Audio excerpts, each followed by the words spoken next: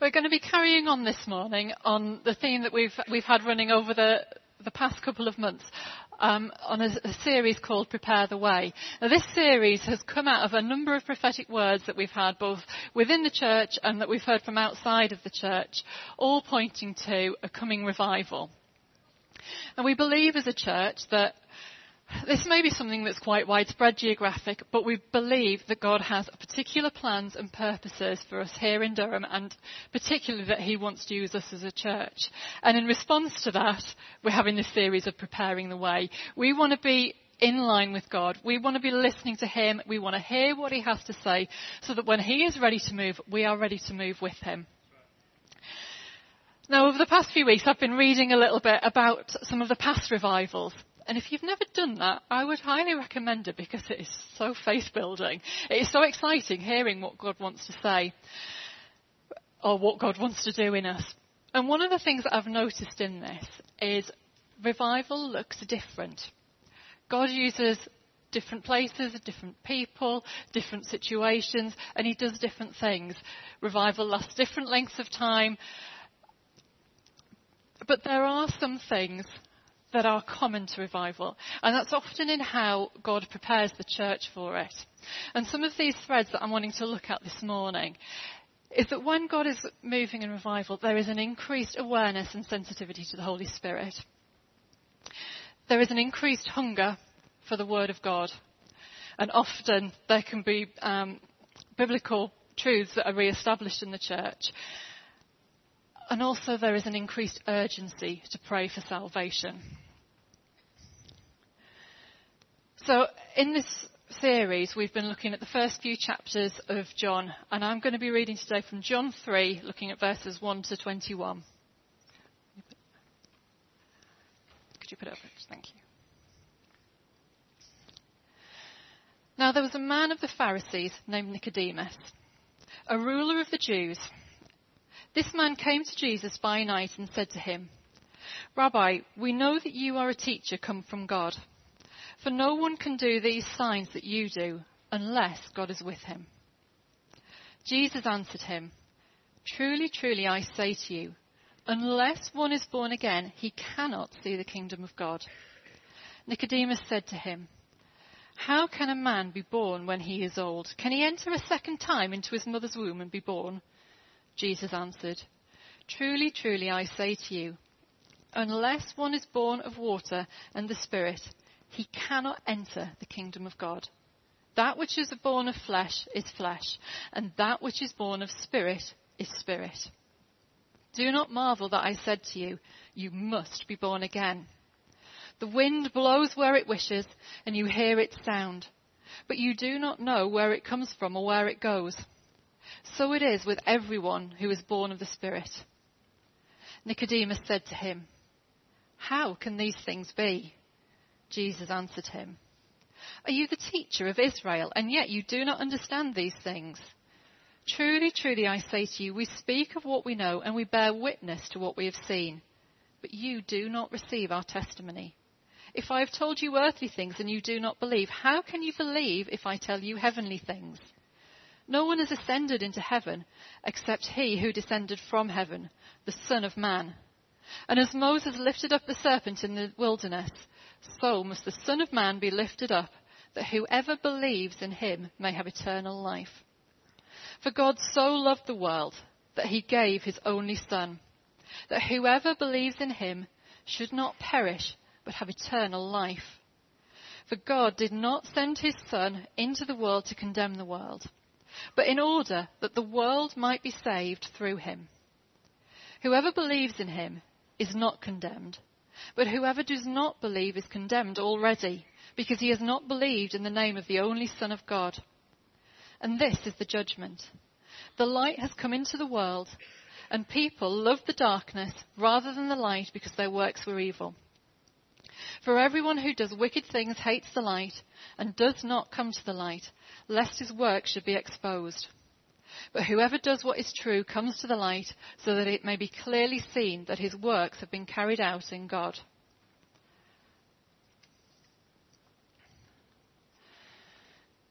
So at first glance, this is not a passage about revival.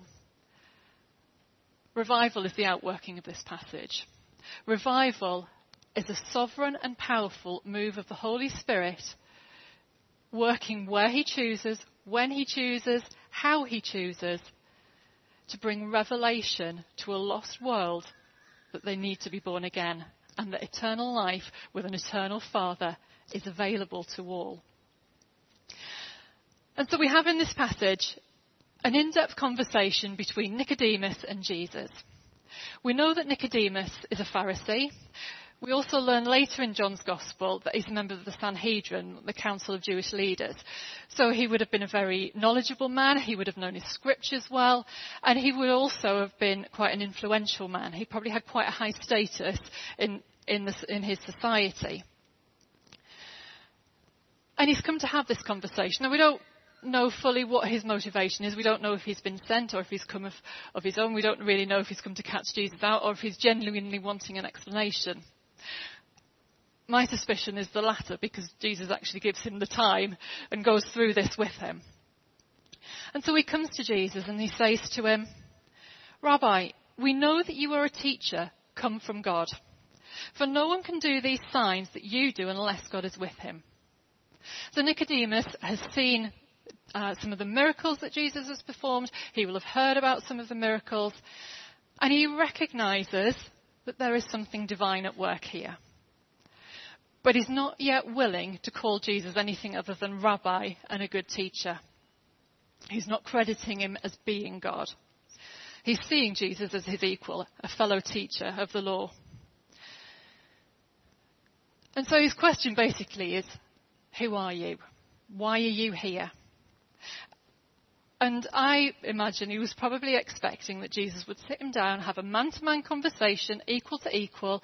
He would tell him who he is, what he's going to do, quite simply, maybe give him a bit of theoretical evidence to back it up, and then Nicodemus could go away with some information so he could make his own informed choice.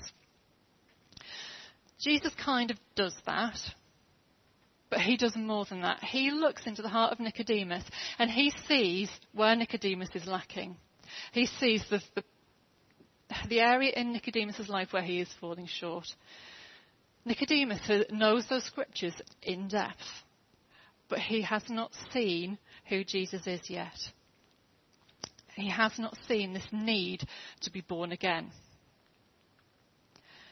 So this is a key message that Jesus brings to Nicodemus. You must be born again. You must be born of the Spirit. And that was something that Nicodemus hasn't understood.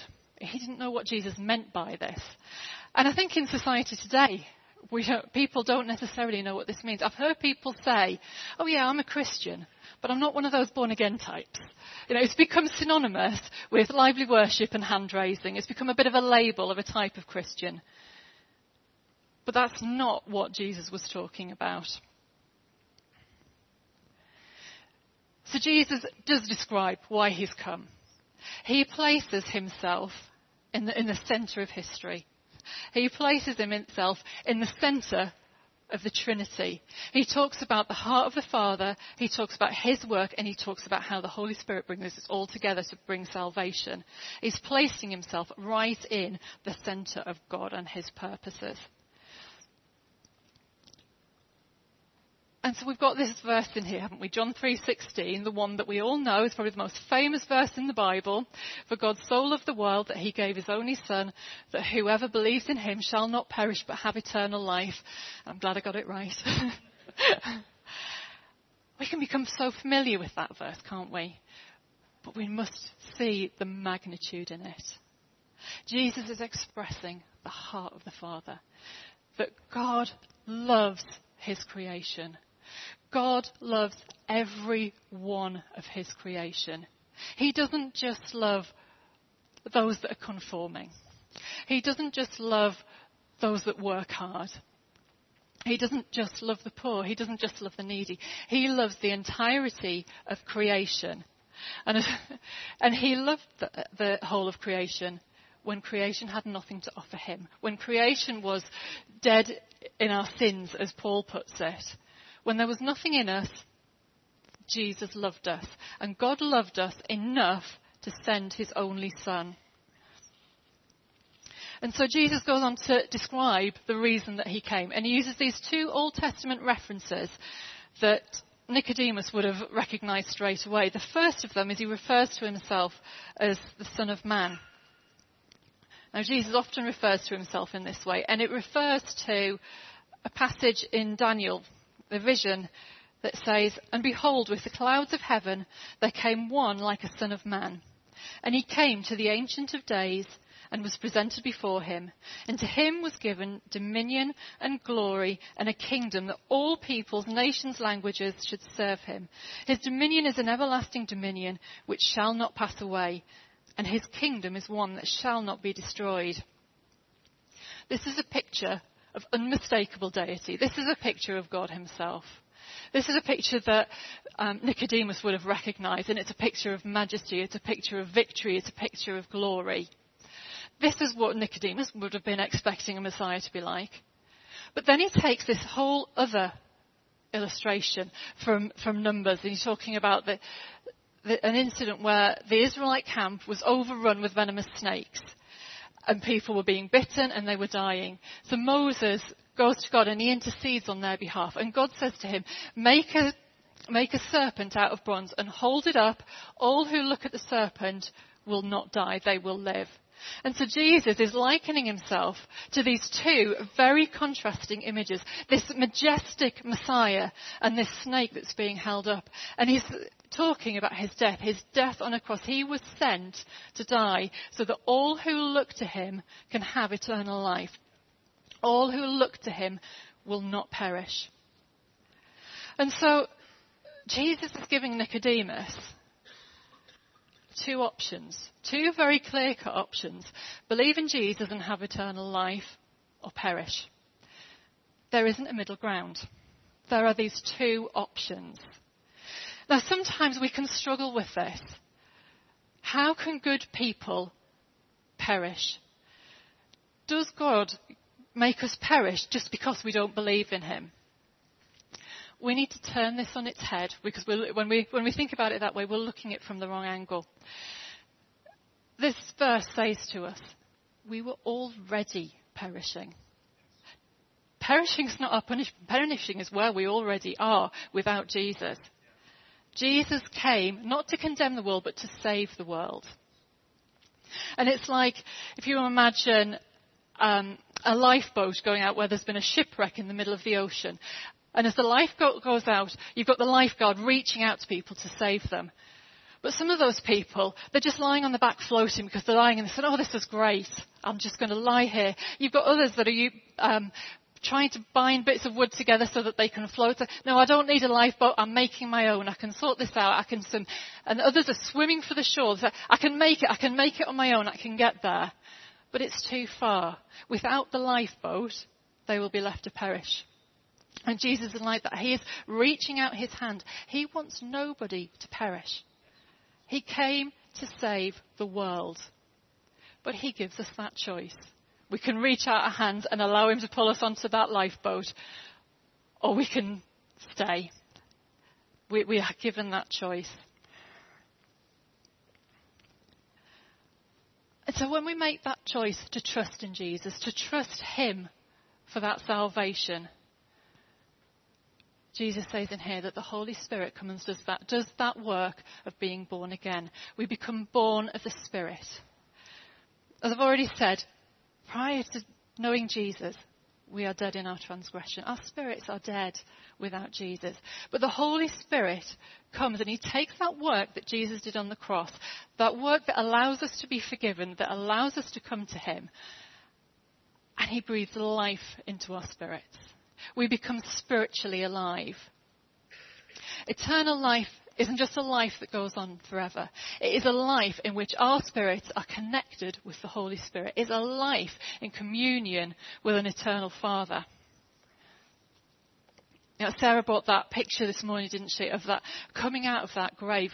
We're not saved to sit at the back of the grave. We're not saved to sit in the grave clothes. We are saved to an eternal life with a Heavenly Father. And it is the work of the Holy Spirit that brings that. So I just want to think for a moment, who is the Holy Spirit? What are we talking about? Who are we talking about? The Holy Spirit is as much God as the Father and Jesus. He is equal to them. He has the same power. He has the same authority. He has the same heart. He was there at the beginning of creation, hovering over the waters. He was there parting the Red Sea when Moses needed to cross. He called down fire on the altar for Elijah. He spoke to the prophets in the Old Testament. He came down on Jesus when he was baptized. He worked through Jesus' life and he raised him from the dead. He came down at Pentecost and filled the apostles. He filled them to do miraculous works. And he gave John those amazing visions at the end of the Bible in Revelation. The Bible is just full of the Holy Spirit. The Holy Spirit is equal to God. He is God himself. So when we are talking about being connected with the Holy Spirit, being filled with the Holy Spirit, we are being filled with the God Almighty himself. That's good news, isn't it? And so the Holy Spirit wants to lead us into this eternal life, into this life with the Father. He wants to grow in relationship with us. He is a person to get to know. He is not a force to learn to wield.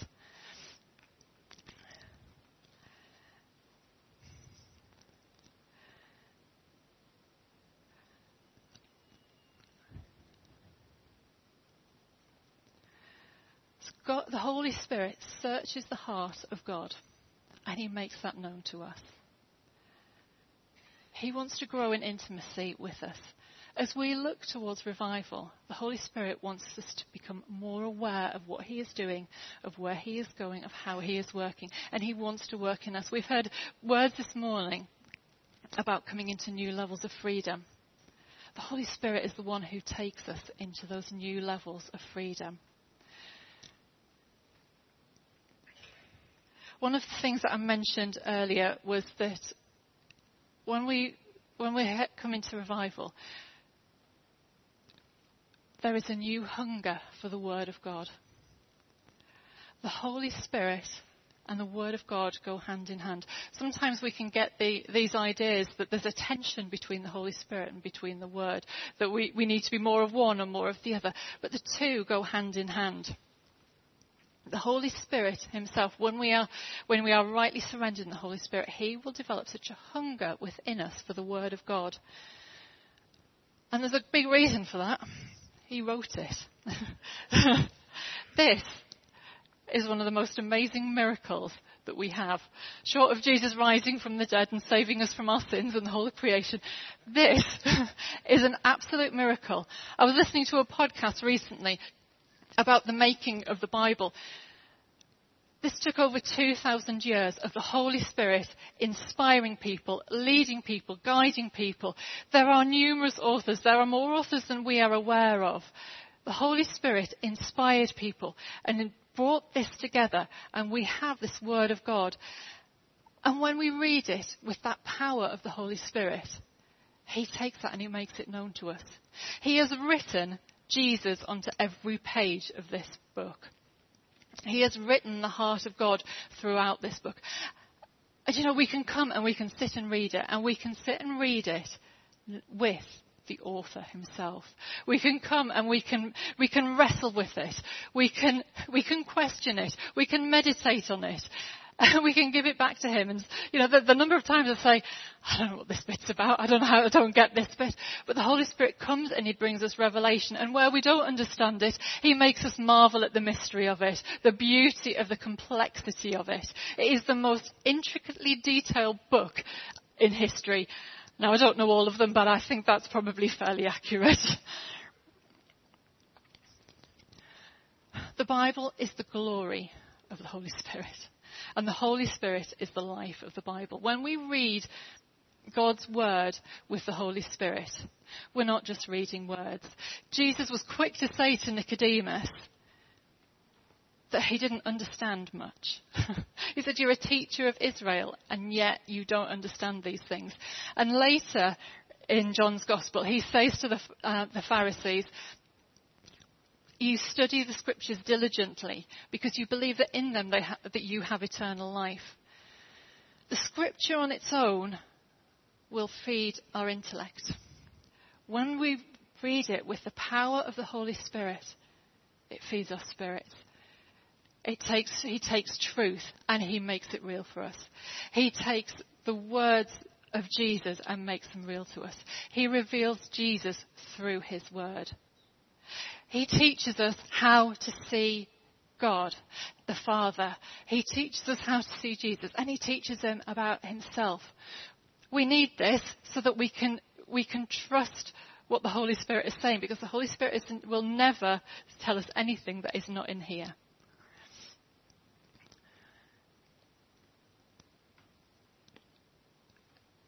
We need to be people of both word and spirit. The two go hand in hand.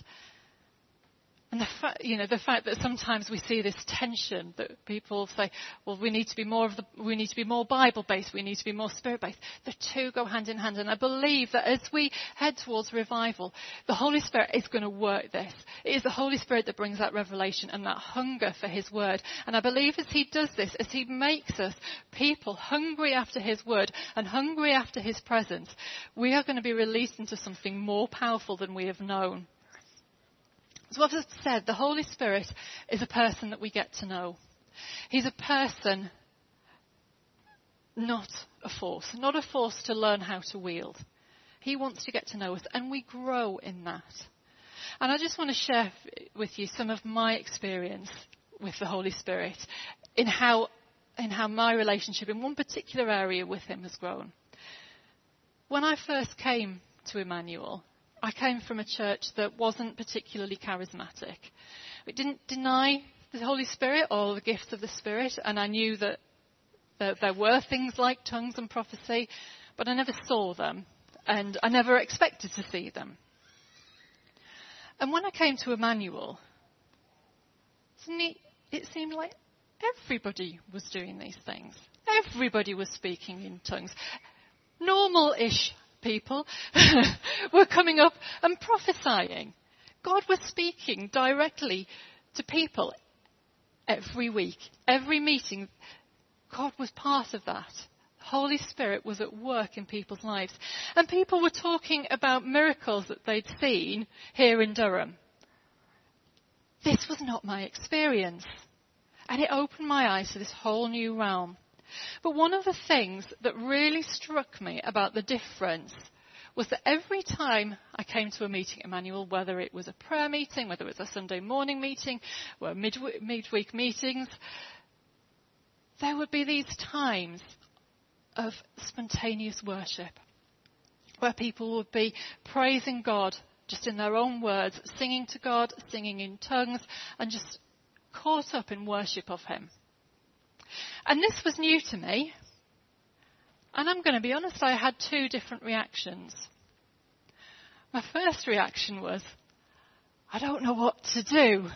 And I felt quite awkward because I thought, well, I don't know what to say. And somebody might hear me. And I'm certainly not going to sing so anybody might hear me, because singing is not necessarily my gifting in life.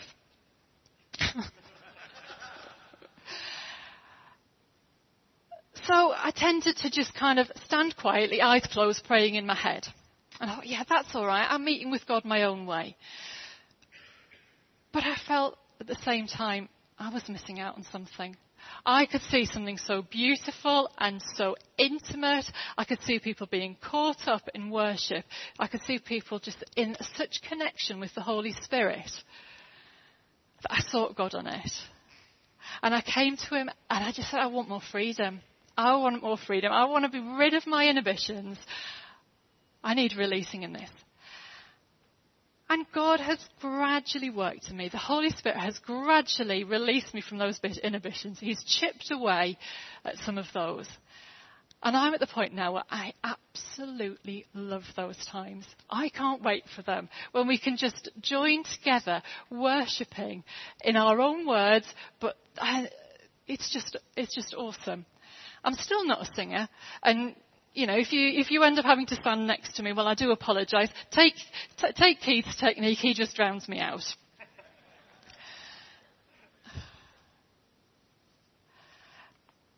And that description that Jesus gave of the Holy Spirit, it says, the wind blows wherever it pleases. You hear its sound, but you cannot tell where it comes from or where it is going. So it is with everyone born of the Spirit. Now, when we get into those times where we just caught up with him in worship, I can picture that. I can picture that wind just blowing among us.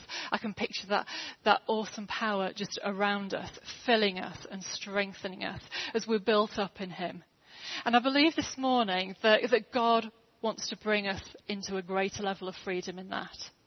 We've had so many words, haven't we, this morning about coming out of that tomb, loosening those grave clothes, taking off those things that hinder us, taking off those things that stop us from coming into his presence. I believe God wants to draw us deeper this morning in those things. This isn't just for the spiritual few. Jesus says, so it is with everyone born of the Spirit. If you are born of the Spirit, if you have accepted Jesus, the Holy Spirit wants to take you into a greater level of freedom. And even if you have gone into great levels of freedom, there is still more. I still want God to take me to a greater level of freedom.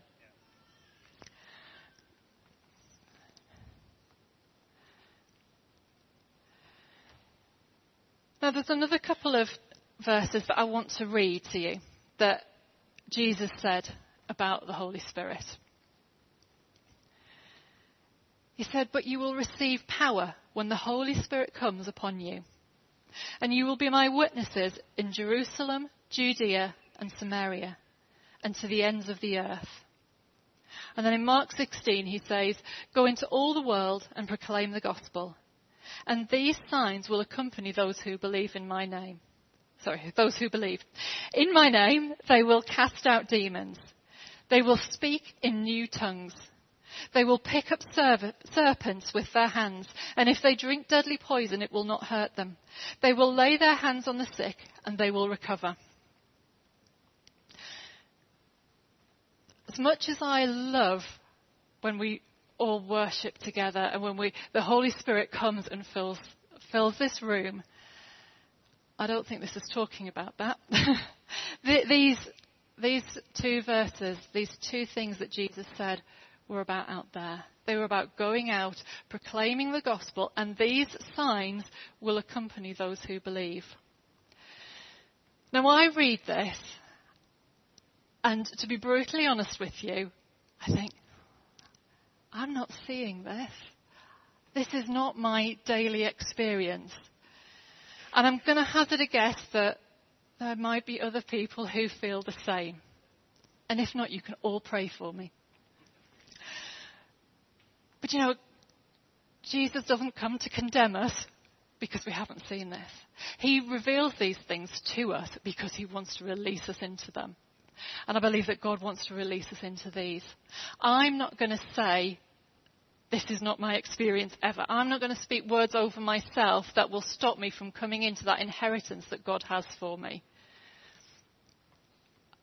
God wants to do this in me. And he wants to do it in you. Every single one of you. Again, he's not talking about the special people. The people, the Steve Olivers of this world. He says, these signs will accompany those who believe. If you believe, these signs will accompany you. I believe these signs will accompany me. And I'm believing God for that.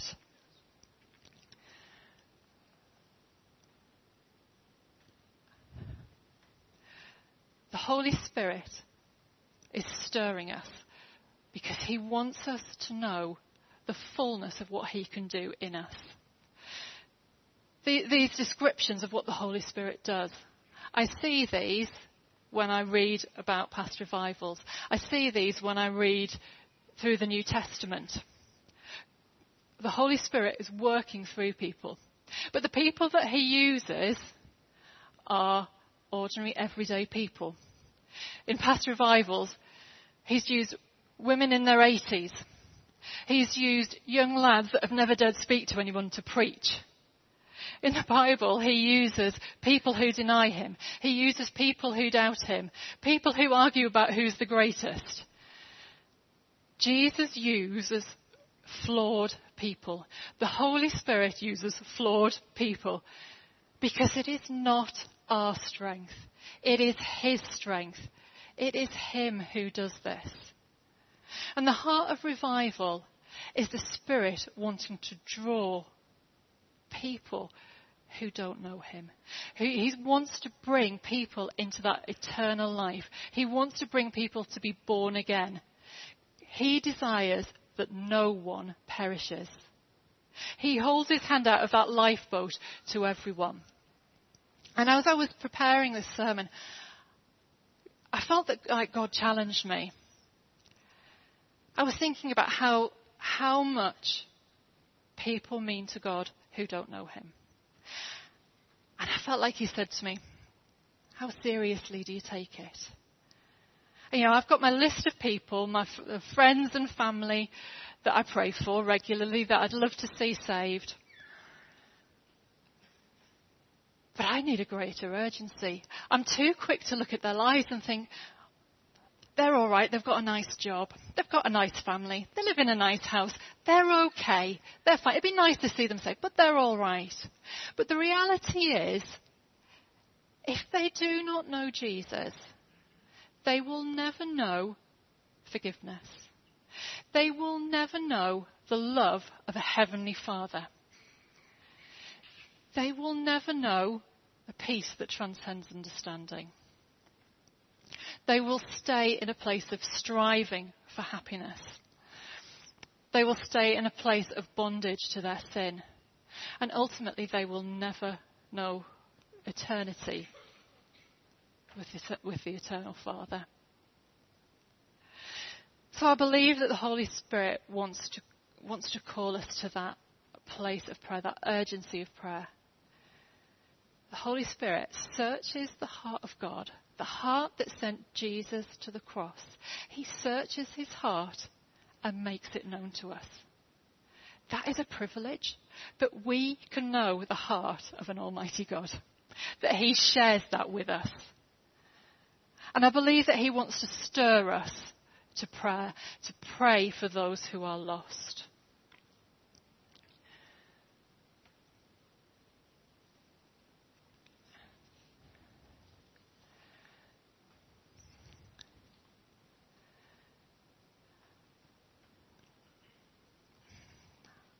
God's heart is that nobody perishes. God wants to be connected with everybody. He wants everyone to choose eternal life. They won't. Not everybody will. But he wants to use us to do that. God won't show us the full extent of his feelings for the lost because we couldn't take it. I've known people who've had those experiences where God has shared his heart for those people, and it is an experience of immense grief, of immense yearning. God's heart breaks for the lost. And when people feel that, it leaves them in absolute pieces. But from that place flows the most powerful intercession. I'm going to ask the band if you could come back up.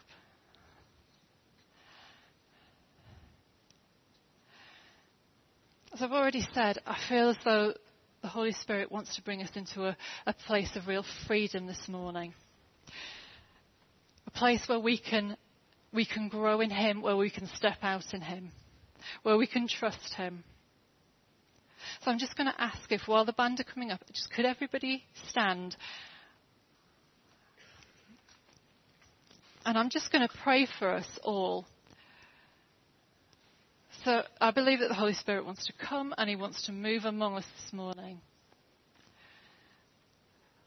So just as I pray, just get into that heart of receiving. Whatever that looks like for you, whether it's hands raised, eyes closed, whatever that is for you.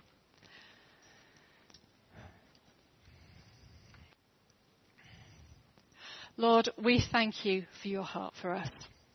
We thank you that you went to extreme lengths for us, Lord. That you went to the cross for us, that we could know you, that we could be restored to a relationship with you. And Lord, we thank you, God, that you restore that relationship so that we can live a life with you. We can live a life in your power. So Holy Spirit, I just ask that you would come, that you would fill us this morning, that you would come and that you would equip us. Lord, I pray that you would cause us to step out in you. Lord, we pray that these words of Jesus would become the reality to us. That as we go out, Lord, as we proclaim your name, that you would come and that we would see those signs and wonders that point to you. Lord, would you come and would you take us deeper into your power, God? Would you equip us, God, and would you raise our faith for what you want to do among us? Lord, we love you and we want to glorify you. And as we come towards this time of revival, Lord, I want to pray that you would use us, Lord, that we would point people to you, Lord Jesus.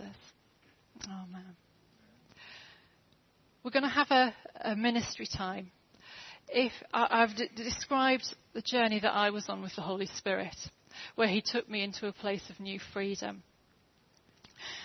If you feel that you need to know that freedom from your own insecurities or your own inhibitions or whatever it is that you feel holds you back from being fully released in the Holy Spirit, we would love to pray with you this morning.